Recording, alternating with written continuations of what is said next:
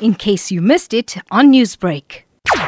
Well, the RAF has always been quite good in paying our accounts directly. We used to have to submit them through lawyers, and that incurs a lot of extra costs for the RAF. They then changed it that we could do direct claims from the RAF. But in the last couple of weeks, they have suddenly changed the criteria. Now they have changed things to say that we have to go and get a certified copy of the patient's ID, and we have to get the road accident report, the accident report from the police, and that has to accompany the account when it goes through to Road Accident Fund, which makes it absolutely impossible for us on the road. We cannot take a patient that's lying in the ambulance and get a photostat copy of the patient's ID, then take him through to the police station to certify it and drop the patient off at the hospital. Because by the time we get around to seeing that the patient having been seen at the hospital, that patient is gone. We can no longer get paid by Road Accident Fund, and our accounts are just all outstanding. We've got accounts outstanding now for 2 years that we cannot submit, and we can't get the stuff sorted out. Speaking about the outstanding accounts, some operators are allegedly owed up to millions for work already done. How has this affected operations, especially financially, of the already necessary service? Well, it becomes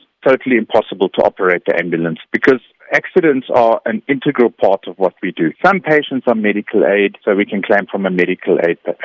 Most of them are from a road accident fund. So if you've got R1 million outstanding from a year ago, when we could still submit the paperwork, now suddenly they change a criteria. We now need to try and trace all this information back to a year or 2 years ago. How do we operate an ambulance? Each ambulance is equipped with R500,000 worth of equipment.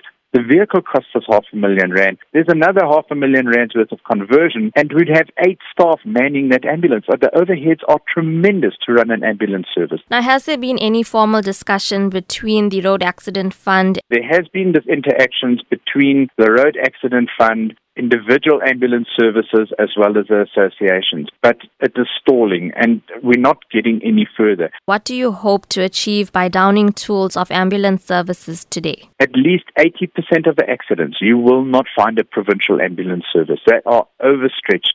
What's going to happen to the patient that's sitting on the side of a road? Are we expected to go out and treat these patients knowing full well that we're not going to get paid? What they are trying to do is to say, fine, we won't go to any accidents, because that's the only way we can get the attention of RAF to say, listen, these people they're supposed to get a service, they're supposed to get treatment, nobody's coming to help them. And unfortunately, that's a harsh reality of it. Now, not all services will be doing that because there is still an ethical part behind it. But the majority of private ambulance services, they now face a situation where they're going to close down if they don't get anything. So what difference does it make whether they go to the accident or not? And they are fully supported, shut down or the downing of tools, and they won't respond to any accidents.